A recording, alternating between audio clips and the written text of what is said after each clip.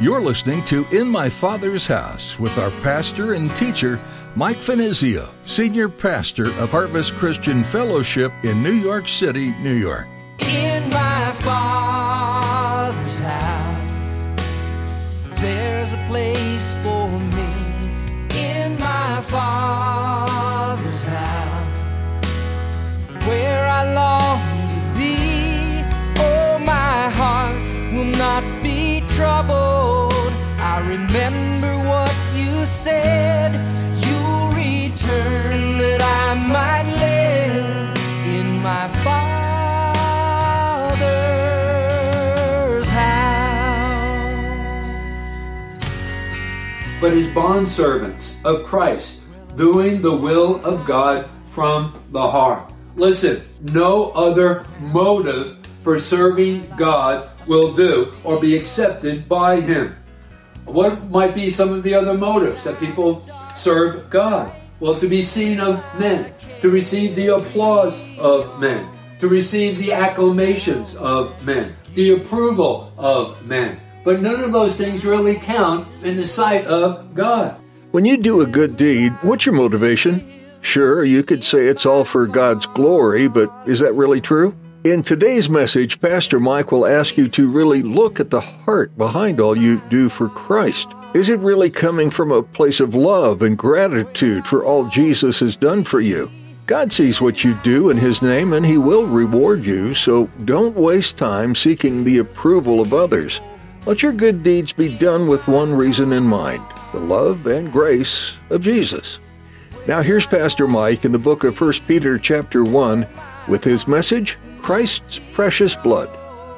I remember what you said. You return that I might live in my Father's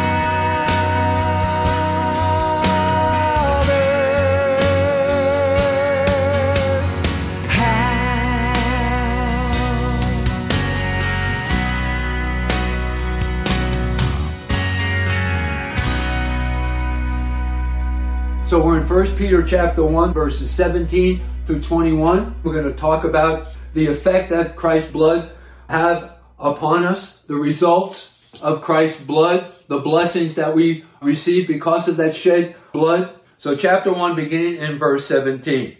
And if you call on the Father, who without partiality judges according to each one's work, conduct yourselves throughout the time, that is the time that we spend while we're here upon the earth, of your state here in fear, or rather in reverence, knowing that you were not redeemed with corruptible things like silver or gold from your aimless conduct, received by tradition from your fathers, but with the precious blood of Christ, as a lamb without blemish and without spot. The idea here is that Christ was sinless. The Lamb of God who takes away the sins of the world.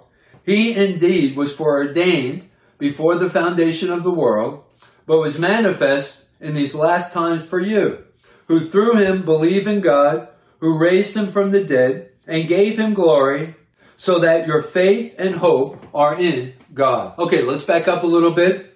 I want to remind you, we were talking about and emphasizing how that Peter was writing to persecuted believers. So in this section of his epistle, he's writing to encourage them.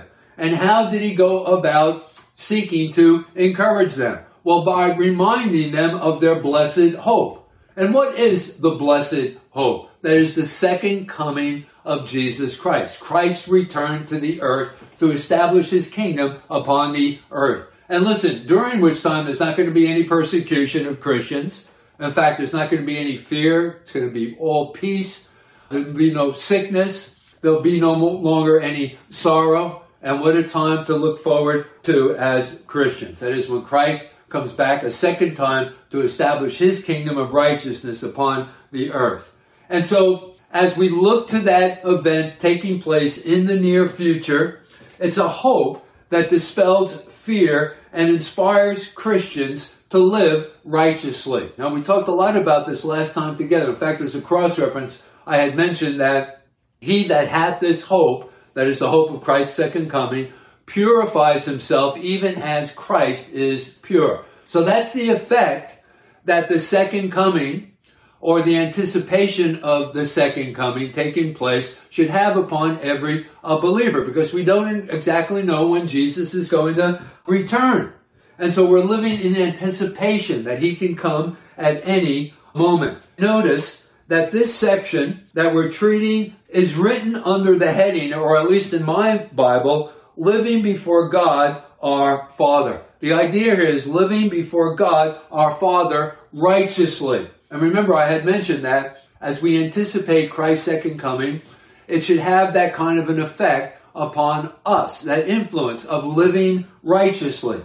But then that raises the question, who sets the standard for righteousness, that is the righteousness that is accepted by God the Father, who judges all men? Whose example should we follow? Should we follow the example of our pastor? Should we follow the example of a Sunday school teacher?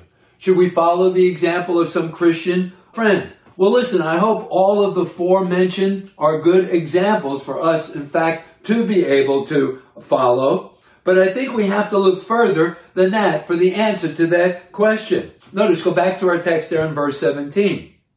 And we are told in the first part, and if you call on the Father, who without partiality judges according to each one's work. So the idea here is that God the Father is the judge. And we must abide by his standards for righteousness as it is revealed by him through his word, the Bible.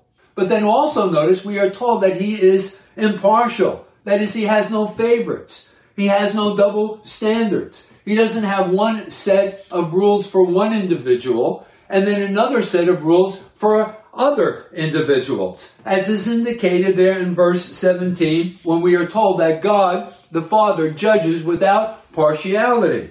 You see, he judges righteously according to our actions. You see, to him, it's not who you are that is important in his eyes, but rather what you are. God doesn't care if you're some big shot preacher who has your own radio broadcast or TV program, or you're the pastor of a mega church. God doesn't care if you're a head of some large ministry organization. He is not concerned by those things.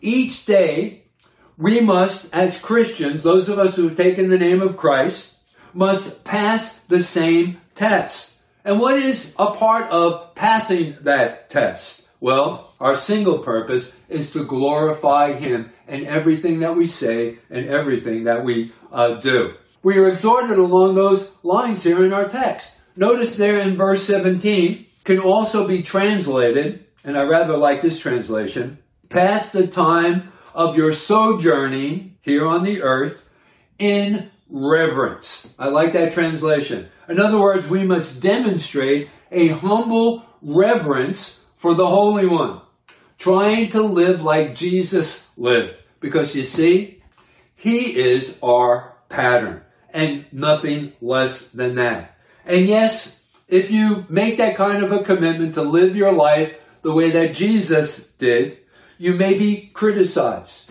You may be told that you're too narrow-minded.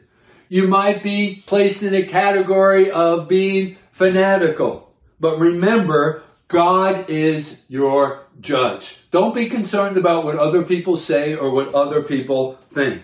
We are to serve him from the heart. Let me give you a cross-reference for this. In the book of Ephesians, in chapter 6, and verse 6, there Paul tells us that we are to serve the Lord, not with eye service, as man-pleasers, but as bondservants of Christ, doing the will of God from the heart. Listen, no other motive for serving God will do or be accepted by him.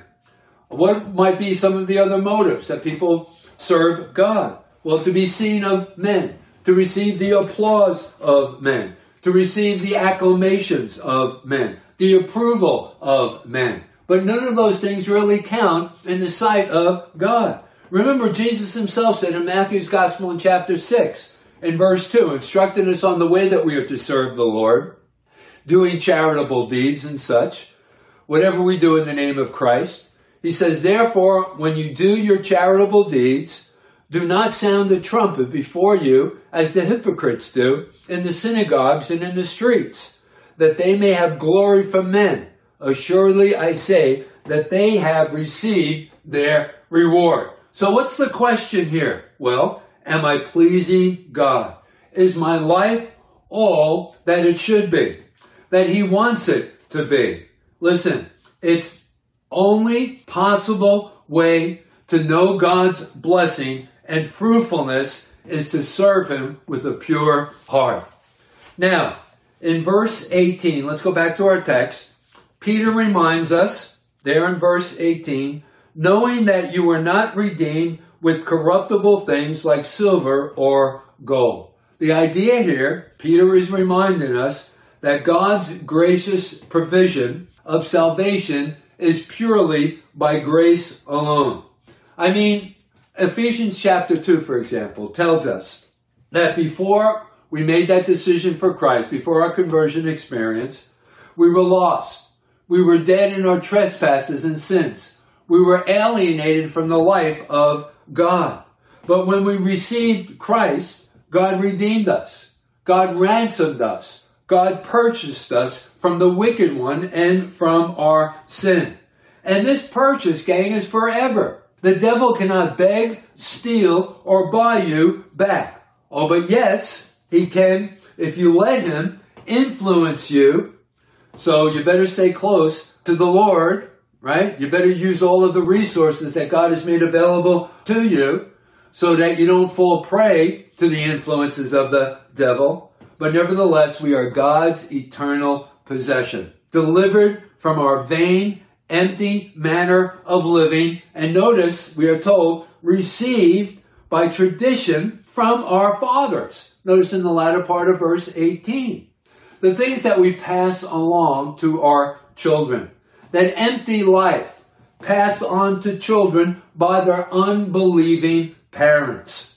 That is, worldly living, having no respect to the claims that God has upon our souls. You know, it's amazing to me how many parents provide for their physical and mental welfare of their children. And listen, there's nothing wrong with that. But there's an absence of and a neglect of also providing spiritual things in the lives of their children, establishing a godly heritage within their lives. What a terrible error that is. Listen, if parents would only realize the most important duty that they have as parents is raising their children and directing them to Jesus Christ. And so possessions, wealth, things, all of which will pass away, but a godly heritage will last for eternity and pay spiritual and eternal dividends. And listen, here's the good news. It's never too late. If this is something that you've been neglecting as a parent, the good news, it's never too late. So how can you do this? Well, let them see what a Christian is by observing your life in your home. And how do we do that? Well, the way that we speak to our children, the way that we speak to our wife, the way that we speak to our husband, the way that we love them, the way that we provide for them, the time that we spend. Let them see the time that we spend daily, regularly, devoting that time to knowing the Lord better, reading our Bibles, spending some time in prayer. All of those things have a tremendous impact and influence on the members of our family. So listen, don't be a parent that is more interested in making money than in rearing your children for God, because money cannot buy salvation. You know, I heard this story about a London newspaper that offered a prize for the best definition of money. The prize-winning statement was, and I think that this was a great response, said, and I quote, "Money is the universal passport for everything except heaven, and the universal provider for everything except happiness." And I thought, what a great definition of what money is all about. Let me give you a cross-reference for this. In 1 Timothy in chapter 6, in verses 9 and 10, we are there warned by Paul in our seeking to accumulate great amounts of money and its effect upon those who do that. 1 Timothy in chapter 6, verses 9 and 10. But those who desire to be rich fall into temptation and a snare, and into many foolish and harmful lusts, which drown men in destruction and perdition. For the love of money, notice it doesn't say money in and of itself, but it says for the love of money, the pursuit of money, doing everything that we could possibly do to acquire more and more money. So for the love of money is a root of all kinds of evil, for which some have strayed from the faith in their greediness, and they've pierced themselves through with many sorrows. Now, unfortunately, many have learned this truth too late, or the hard way, and they've experienced great sorrow. They pursued acquiring great sums of money, the love of money, the itch for more and more. Listen, that kind of an attitude can sink you. It can have a damaging effect upon your relationship with God. It can be a curse or a blessing. It's what you make of it. I mean, you can take your money that you've acquired, that God has placed in your hand, and you could use it, yes, to provide for your family and to make them as comfortable as you possibly can. That's a great way to use your money. But then you can also use the money that God has provided for you to further God's kingdom. You can support your local church. You can support some Christian organizations. You can come alongside them to help build the kingdom of God. I can't think of a better way to use your money than that.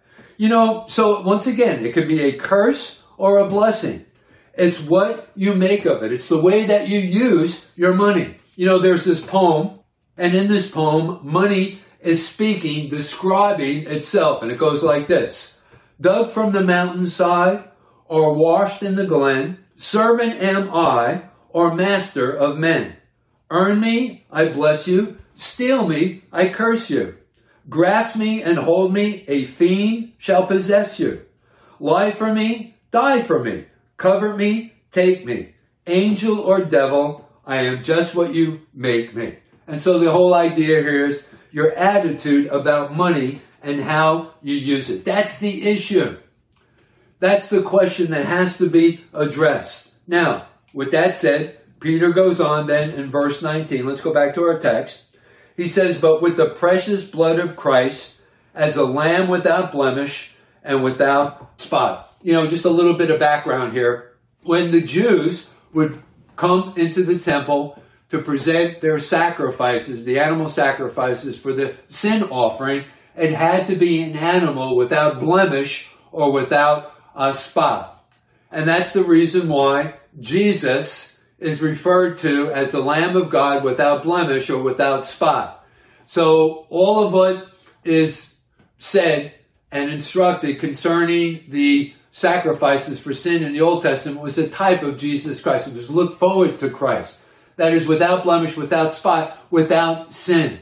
Only Jesus could fulfill God's requirement for an offering for sin. Why was that? Because no other man who ever lived or woman was without sin. The Bible tells us all have sinned and fallen short of the glory of God.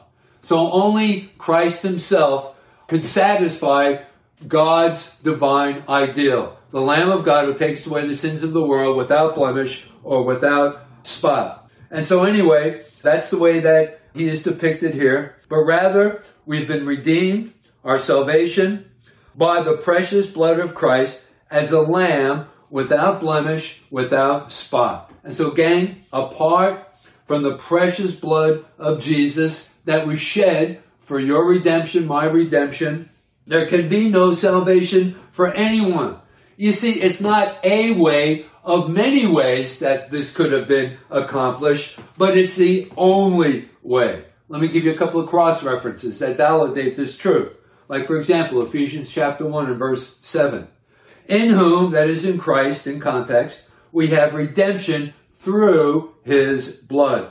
Another cross-reference, the book of Colossians in chapter 1 and verse 20. There we are told he, that is Jesus in context, made peace through the blood of his cross. You see, Jesus is that Lamb of God who provides salvation for all. How? Through his shed blood. There's this chorus that we sing. It's an old chorus. It was written by a fellow whose name was Robert Lowry. And it goes like this: what can wash away my sin? And then we respond, nothing but the blood of Jesus. Gang, listen, the cross was not an accident.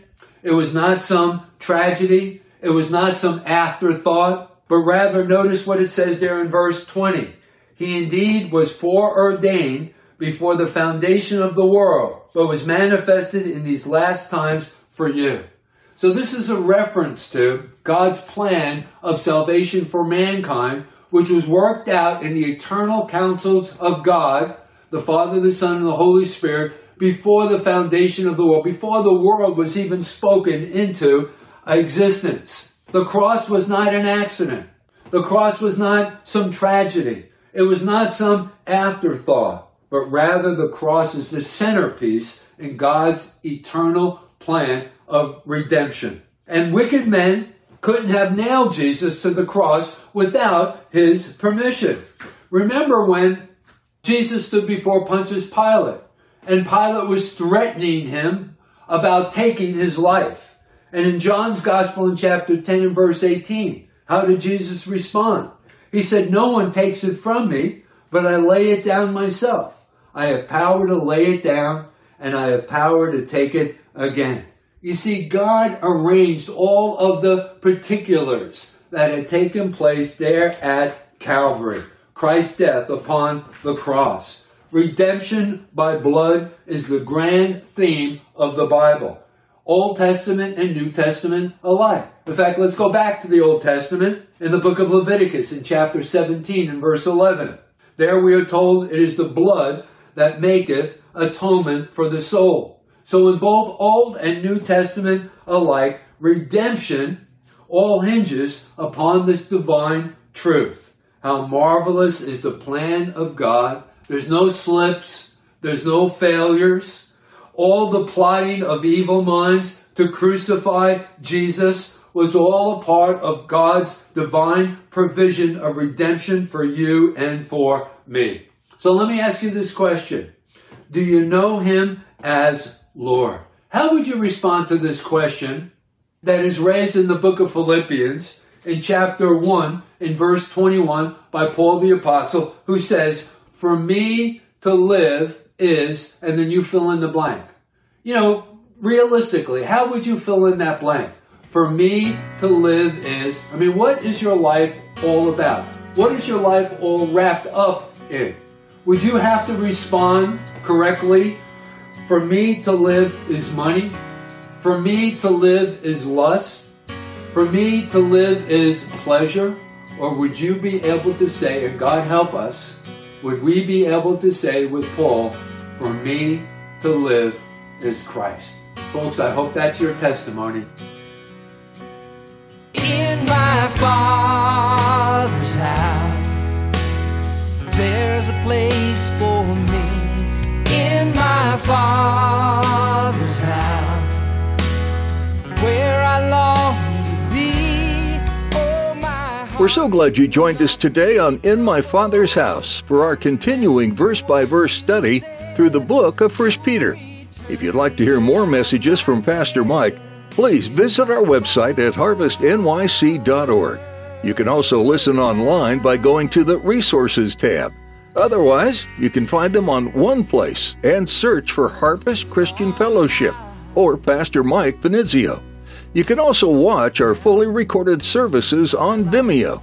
Just follow the link at our website. Again, that's harvestnyc.org. We also invite you to subscribe to our podcast. Just search your favorite platform for In My Father's House with Mike Finizio. If you're ever in or near the Midtown Manhattan area and are looking for a church home, come visit us here at Harvest Christian Fellowship. We meet every week for worship, Bible study, and fellowship. It's easy to get here, and you can reserve your seat at our website.